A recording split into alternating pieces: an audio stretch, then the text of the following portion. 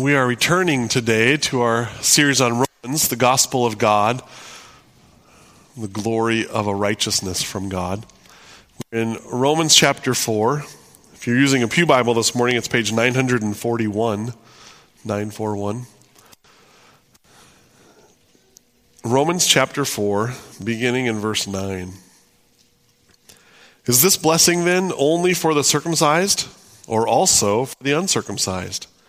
We say that faith was counted to Abraham as righteousness. How then was it counted to him? Was it before or after he had been circumcised? It was not after, but before he was circumcised. He received the sign of circumcision as a seal of the righteousness that he had by faith while he was still uncircumcised. The purpose was to make him the father of all who believe without being circumcised, so that righteousness would be counted to them as well. And to make him the father of the circumcised, who are not merely circumcised, but who also walk in the footsteps of the faith that our father Abraham had before circumcised. This is the word of the Lord.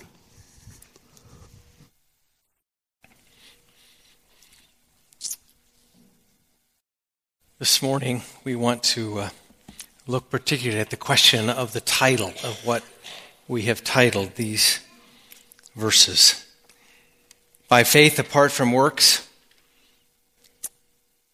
Why drill it home again and again, and you could just keep adding agains and again. Why does Paul keep on that same subject again now this morning? And he will continue to do that. Why does he keep saying in different ways the same thing in the text? He started at the end, or about the middle of chapter 3, in verse 21, and he just keeps saying the same thing to us. It is by faith apart from works. The last couple of weeks we were together, right before Christmas, we looked at two Old Testament figures that Paul picked out to show in their life that it was true for them. It was true for them in the Old Testament. In verse 3, he says this about Abraham of chapter 4. If you look there, Abraham believed God, and it was counted to him as righteousness. And then if you go down a little farther, he's speaking about David in verse 6, and he says, just as David also speaks of the blessing of the one to whom God counts righteousness apart from works. So we took the illustration of Abraham, we took the illustration of David in those 2 weeks, where he says again the same thing. It is by faith apart from works. And in fact, in verse 7, it says, blessed are those whose lawless deeds are forgiven and whose sins are covered by faith. That was the inference of bringing David into the picture. One who had sinned grievously was that he hadn't had heavy sin that God forgave. And we looked at that. So the bottom line at this point is Old Testament saints were saved by faith apart from works. Just like New Testament saints are saved by grace apart from works. Just like all men, if they're to be saved, will be saved only by faith apart from works. And he says it again and again. It's the glory of the gospel. It's the glory of the fact that this book is one story, and it is the story of God saving a people by faith apart from works. It's clear the longer you read, the farther you go in this book, in this story, the more clear it becomes. But from the beginning, it was God's intent to do it that way. And in fact, it didn't begin with Abraham. Though he was the father of those who believe, it didn't begin with him. It began before Abraham. In fact, I believe it began with Adam and Eve, the promise that God spoke to them. It began way back in the beginning. It was God's intent to do it by faith apart from works. The why of why he keeps hammering it is, I think, summed up by Jerry Bridges in a book that he wrote when he said that we need to preach the gospel to ourselves every day. Every day we need to preach it. The reason he repeats it again and again and again is because we need to hear it again and again and again, and need to hear it daily. as we walk with Christ. But there's more to that, I think, than just that. I think also part of the reason he is coming back to it again and again is he wants us to clearly see the connection between boasting and blessing. Between boasting and blessing. So I want to talk about that a bit, which helps us to go back and review. We've been off a few weeks, and again we want to look at the context and the connection between boasting and blessing, because he has talked much about that. If you go back to verse 2 of chapter 4, it says this: "For if Abraham was justified by works, he has something to boast about." But the inference of the text is he doesn't have anything to boast about, because it is not by works. And if you go back even farther into Romans chapter 3 and verse 21, where it all began, where he began to turn the corner from talking about our sin and then the remedy for our sin. And in verse 21, he says, "But now the righteousness of God has been manifested apart from the law. Although the law and the prophets bear witness to it, the righteousness of God through faith in Jesus Christ for all who believe." He says more there. In fact, we have said, and I believe it, that this is the most important paragraph in the Bible, beginning at verse 21 through 26. If you miss those messages, you need to go back to them. But at the end of that, at the end of saying it's by faith and not by works, he says in verse 27, "Then what becomes of boasting?" At the end of the most important paragraph in all of Scripture about that subject, he says, "Then what becomes of boasting?" And the inference again is there's no room. There's no room for boasting. If you're a believer today, if your eyes have been opened to see the glory of Christ and you've put your hope in a righteousness that he provides for us, you have no room to boast. No room to boast. God has opened our eyes to see it, and God has done the work to provide it. There is no room for boasting in the Christian life. There is no room for self-righteousness in the Christian life. That's part of what I think he is saying. He is telling us again and again, boasting has no place. Why? Because I think he knew that it was a key stumbling block. Pride, the opposite of not boasting, was a key stumbling block to the Christian life. It was why people were stumbling over this gospel. It was why the Jews were stumbling over this gospel. Because we are all wired to have everything revolve around us. That's what sin does. It wants to revolve around us. And what salvation revolves around is God. Salvation is how God shows his glory by saving a people who had no hope. Saving a people who were dead in their transgressions and sin. The glory goes to him. And you see there's a collision course that happens with our glory and his glory. And our hearts are so wired that we don't want to let go of our glory. We don't want to let go of it. We don't want to release it. I think that's why when it talks about sin in chapter 3, in that most important paragraph in the Bible, why verse 23 says, "For all have sinned and fallen short of" what? The glory of God. Sin is about spurning the glory of God. And we will even spurn it when his glory is about saving us. There's a sense in which people resist God's glory to the point of resisting it to their own doom. God shows his glory in providing a way for people to be saved, and we spurn it. We spurn it. That's how serious sin is. That's how seriously we want our world to be the center of the universe and not God's glory. So, we live in a culture like that, don't we? We live in a culture that is not attracted to something that destroys boasting, because to destroy boasting means to destroy our glory. And so we resist it, we fight it, we go against anything that threatens our glory. That's why you don't find t-shirts. You don't find t-shirts that have this on them. None is righteous, no, not one. No one understands. No one seeks God. By the way, this is all inclusive.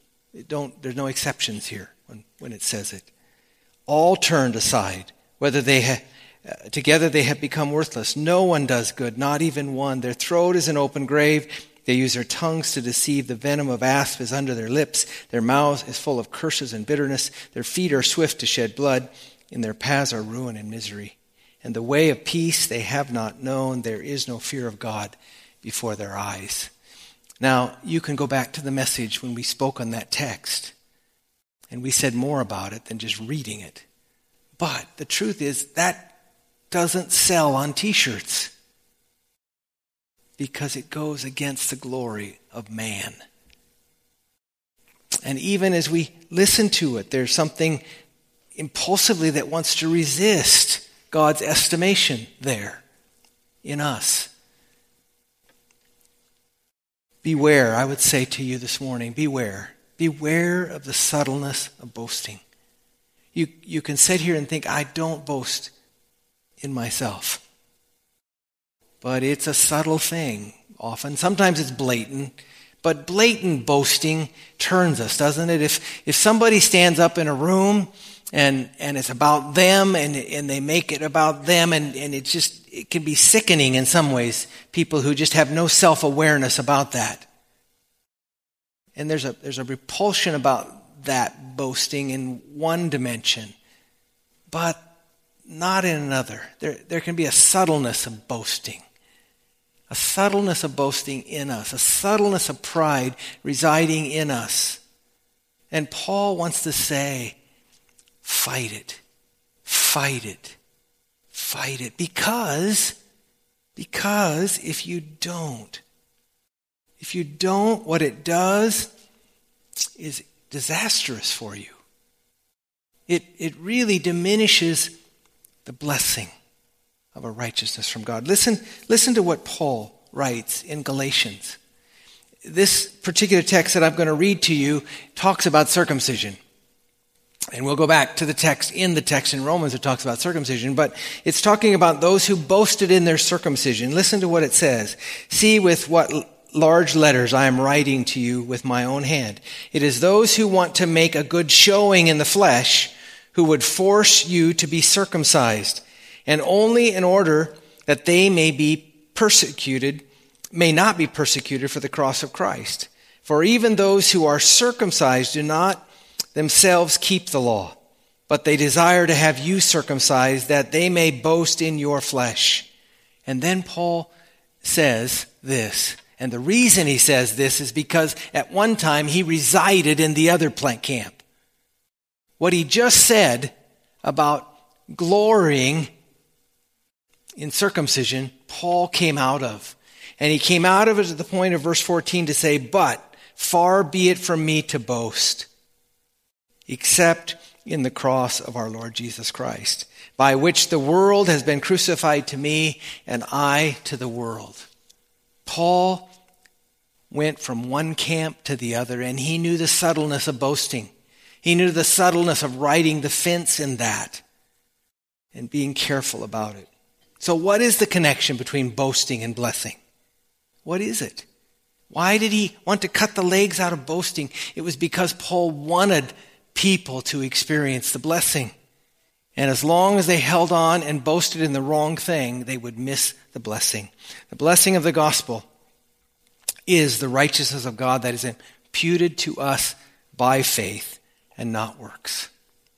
And by imputed, it means that it is the righteousness of another, the righteousness of Christ, the fact that he perfectly lived, perfectly died, to not only take upon himself our sin and the penalty of it, but to also produce a righteousness that he would give to us. It's imputed. It's outside of us. It's credited, or the scripture says it was counted as ours. We are counted righteous because of the righteousness of another. That's what imputation means. And that righteousness is imputed to us as a gift. And in other places, Paul would say it is imputed to us by faith, but even faith is a gift of God. So you see how boasting just gets knocked out from under all of that. Abraham and David had something counted to them. And what did they have counted to them but the righteousness of Christ who was coming? The promise, as Pastor Jason talked about, that was to come. That was what was credited to their account. It's why God passed over sins. Remember in chapter 3? He passed over sins for a while. Whose? David's, Abraham's, others. So that Christ could come and produce a righteousness that would allow God to be both just and justifier of those who have faith in him. So the work of another is credited to our account. That's the blessing that you miss if you try to produce that righteousness in yourself. If you want to boast in something in you that somehow causes you to be acceptable to God. You can't have both of them. The gospel tells us that the only work that can save us, is the work of another. The only boast that brings blessing is the boast in the work of another.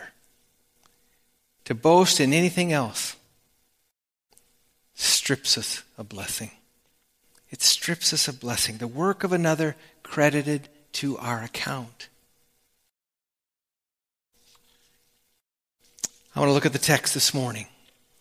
And there are a couple more things that he says about that in Romans chapter 4. Two more things that, again, just drive home what we've just said. Drive home the fact that there's no room for boasting. And if you're thinking you're going to, be careful where you put your boast. Don't let it lie in you, but let it lie in the work of another. And again, he brings it home. Look at verse 9 of the text this morning. Here's what he says in the text this morning. Is this blessing then only for the circumcised or also for the uncircumcised? Blessing? What blessing? The blessing of a righteousness from God. Is it only for the circumcised or is it for the uncircumcised? Is that blessing contingent upon the work of circumcision or not, is really the question. Paul says categorically in the next verses, no. For he says this, is this blessing then only for the circumcised or also for the uncircumcised? For we say that faith was counted to Abraham as righteousness. How then was it counted to him? Was it before or after he had been circumcised? It was not after, but before he was circumcised. He received the sign of circumcision as a seal of the righteousness that he had by faith while he was still uncircumcised. Clearly, Paul says that the blessing is not the result of circumcision. It is not the result of boasting in your circumcision. But it came to Abraham before. And that circumcision was just a sign and a seal. So what's he trying to tell us there? What is he emphasizing there? I think part of what Paul is trying to put into perspective is the place of works in the Christian life. Does coming to faith, does putting our faith in the work of another leave us the same? No, it changes us. In fact, it says we were created in Christ Jesus, united to Christ Jesus, for good works. In other words, works would follow what Christ did in us and for us.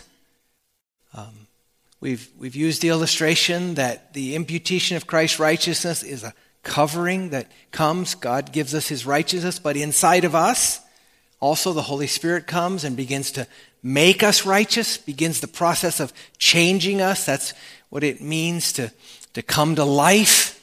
That's what it means when you talk about the term regeneration. We're regenerated, and and new life begins in us, but the grounds of our justification is always that imputed righteousness, never that inherent righteousness within us that God begins to work. Never can you throw this off and say, I've become righteous enough now to be acceptable. But righteousness does begin to happen, and out of that righteousness flows good works. We begin to be different people. We begin to live different lives.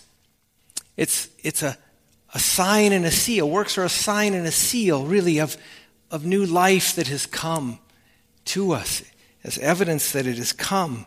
One of the ways we've said it about works in the Christian life, works are not about quantity. In other words, don't quantify good works. If you're quantifying good works, then you fall off into the danger of boasting, that I have this quantity of good works that I have produced. It's not about quantity, it's about reality. The reality of the fact that God has brought us to life will begin to show. But the grounds of our justification is not in the quantity of those good works. It's in the reality that life has come, that we've come to true faith, and we put our faith in Christ, and He's brought us to life. Charles Wesley penned a song that said, the title is, "Oh, for 1,000 tongues to sing my great Redeemer's praise." But then there's a line in there that is so telling about how we need to see good works. It says, He breaks the power of what? Say it. He breaks the power of canceled sin. Canceled sin. Sin that has already been canceled. We've already been credited as righteous because of the righteousness of Christ. You can't fight sin effectively until the sin you're fighting has been canceled against you. Then you can fight it because you know it won't hold you guilty before God. It won't cause you to be condemned anymore. And you can battle against it. And the battle against sin comes as we come to life. But it's not the grounds of our justification. The grounds of our justification is the imputed righteousness of Christ and nothing else. That's the grounds. Works are about fruit, but they're not the grounds of our justification. And so I think Paul here merely is trying to put that in perspective for the Jews particularly, that they would understand that righteousness comes by faith, not by works. Again, he says it. The scripture, it's interesting in Romans. We talked about this as we began, but if you have your Bibles open, just turn to Romans chapter 1 and look at verse 5. Paul says that he is an apostle. He received grace and apostleship in verse 5 to bring about something. And what did he become an apostle to bring about? Was the obedience, but not, he doesn't leave us there, the obedience of faith. The obedience of faith, which is the fruit of one who has boasted in the work of another as his grounds of righteousness before God. And then if you go to the end of Romans, if you turn clear to the end of Romans, you have this doxology. This is how he ends all of his writings of Romans. Now to him who is able to strengthen you according to my gospel and the preaching of Jesus Christ, according to the revelation of the mystery that was kept secret for long ages, but now has been disclosed and through prophetic writings has been made known to all nations. We're coming to talk about that part, all nations, according to the command of the eternal God, to bring about what? The obedience of faith. Those who begin to learn, he breaks the power of canceled sin. And we know the basis upon which that sin is canceled is the righteousness of Christ, and there alone and there only is our boast in the work of Christ. Well, we go on to the second thing here, and I'll do that quickly. The second thing that he drives home here as he's talking about in Romans chapter 4, again, it's by faith and not by works, is that he says an amazing thing in the text.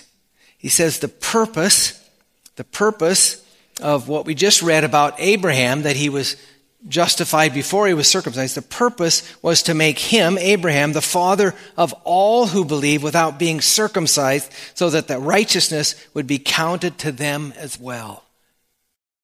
All men, all nations.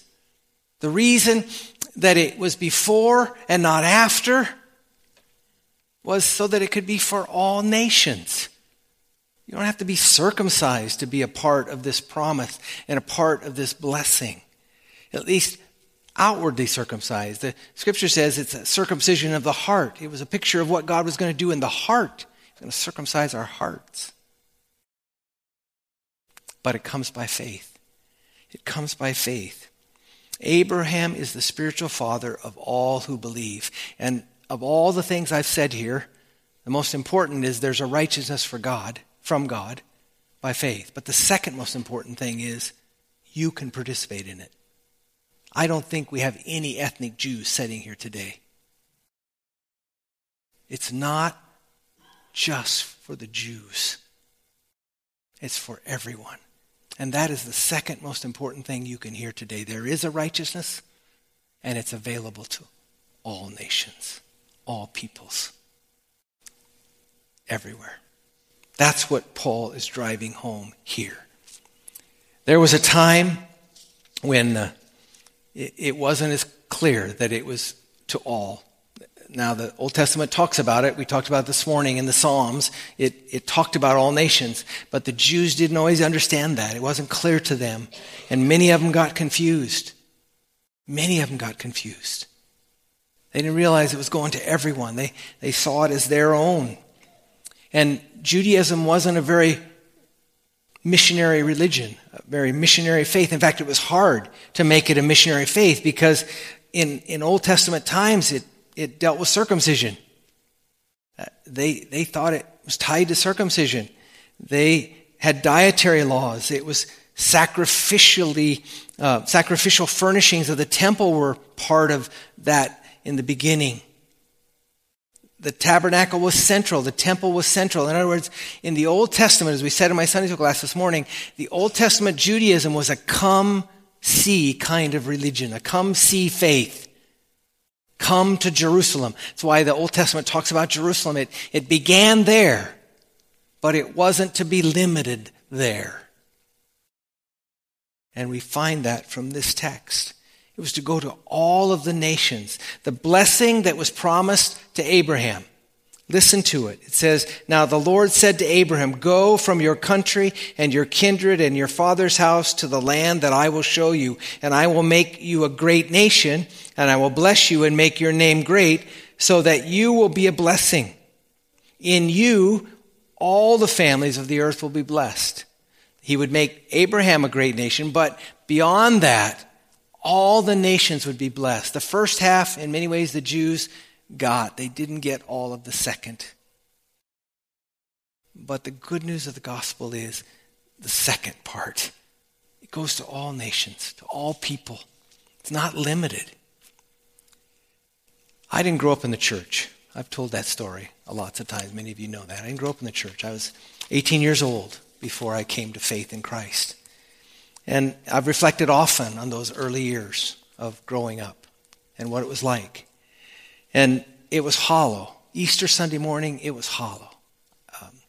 Christmas was a little different. There were enough trappings around Christmas that it was okay. It wasn't as hollow as Easter. But for some reason, Easter, I remember waking up on Easter Sunday morning, it just felt hollow. And I can't describe as a child that experience. And once in a while, we were in a church building. I remember a couple of times, 2 or 3 times being in a church building, going to church, a couple of times with my parents. I remember one other time there was a neighbor who invited me to go to a VBS, and I remember taking my mother's Bible, and I still remember the smell of that leather, and didn't know what was in it, but I took my Bible because they told me to bring a Bible. Couldn't read it. It was King James. I couldn't really understand it. But I took it. But there was a sense in going that there was a foreignness about going. Not that it didn't have some appeal and some intrigue, but there was a foreignness about it. a foreignness, because I didn't know the language. I didn't know the terms. I didn't hardly know the Old Testament from New Testament distinction. Didn't know any of that. And so there was an attraction and yet a foreignness. I wonder if that must have been much of what it felt like for those who would try to embrace Judaism as a come see faith. Come see, but intrigue, but foreignness.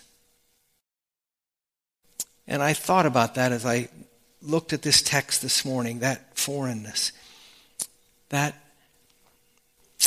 intrigue, and yet foreign. And that, I'm not sure you can do a whole lot about that totally, the church. When, for instance, an unbeliever comes into the church, one who doesn't understand faith comes in, I think we need to do everything we can to be warm and inviting and welcoming and do nothing in ourselves that would distract from the gospel. But we don't change the message, or there's nothing to give them. But as they hear the message, it doesn't always make sense. I think there's a sense in which sometimes God works through that the Bible says faith cometh by hearing and hearing by the word of God, and therefore I invite you to invite people, invite them at Christmas, invite them at those kind of times. Come, because hopefully we're going to have the word that will work in their life and draw them in. But the truth of the matter is, Christianity is not a come-see religion. It has changed. It is not to be a come-see religion. It doesn't have to happen in a certain place. I didn't come to faith in a church building. I came to faith in my high school auditorium. Because it's no longer a come-see faith. It's a go-tell faith. We're to go into all the world and take the gospel and say, you don't have to be in a church building to believe. You don't have to be in a church building to have the righteousness of Christ credited to your account. It can happen anywhere. Doesn't have to be Jerusalem. Doesn't have to be in the temple. Doesn't have to be in the tabernacle. It can be anywhere. That's why I said the second most important thing you can hear today, and anyone can hear, beyond the fact that there is a righteousness from God, is that you can embrace that righteousness at any time and in any place. That's the glory of the gospel. That's the glory of faith, apart from works. You don't have to come in and clean your life up in the church for a while and then be a candidate for the righteousness of God. Sometimes people can get that idea, can't they? Maybe you had that idea. I think I had that idea. I didn't understand. But the wonder and the glory of this message is we can tell anybody at any time that they can know the reality of it. That's a glorious message. And I beckon you to go and to tell it. Let's stand together as we close.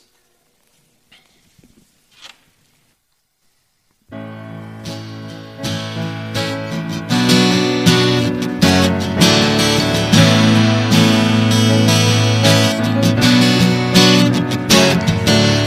praise your righteousness, O God.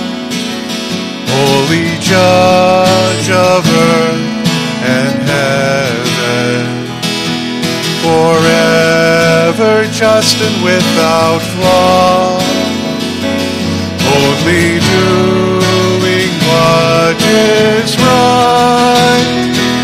In your kindness and your mercy, you've revealed to us your love.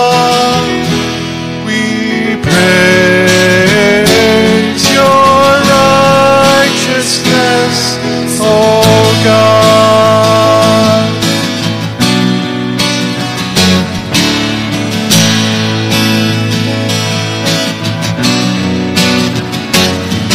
We see your righteousness, O God, in the keeping of your promise, your saving grace displayed to all,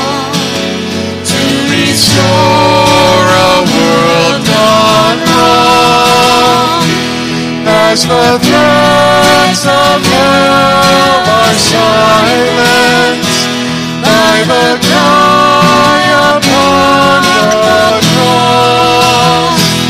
We see your righteousness, O God. Lord, you are just and you justify all who trust in the blood of Christ. Lord, you are just and you justify all who trust in the blood of Christ. Lord, you are just and you justify all who trust in the blood of Christ.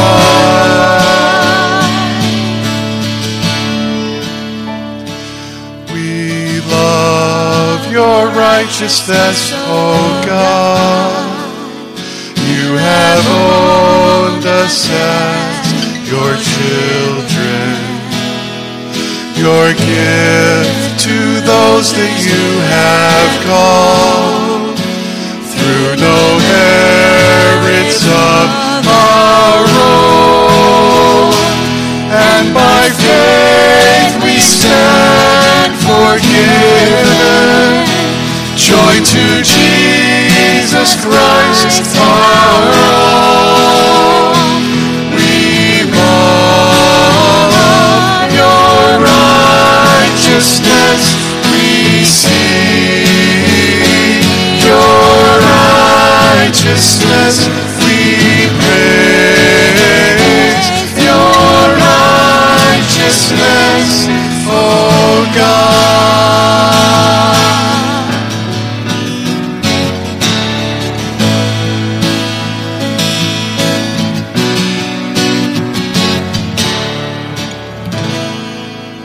Let's pray together. Father, as we leave here today, we just affirm to you that our boast today is in the work of another. The work of the one who provided a perfect righteousness to all who would believe. A righteousness that he's willing to credit to our account. Lord, help us to take that message to the world. Help us to take it to our neighbor and our friends and our family. The blessing of a righteousness from God that is by faith. Go with us now, Father, in Jesus' name. Amen. Go in God's peace.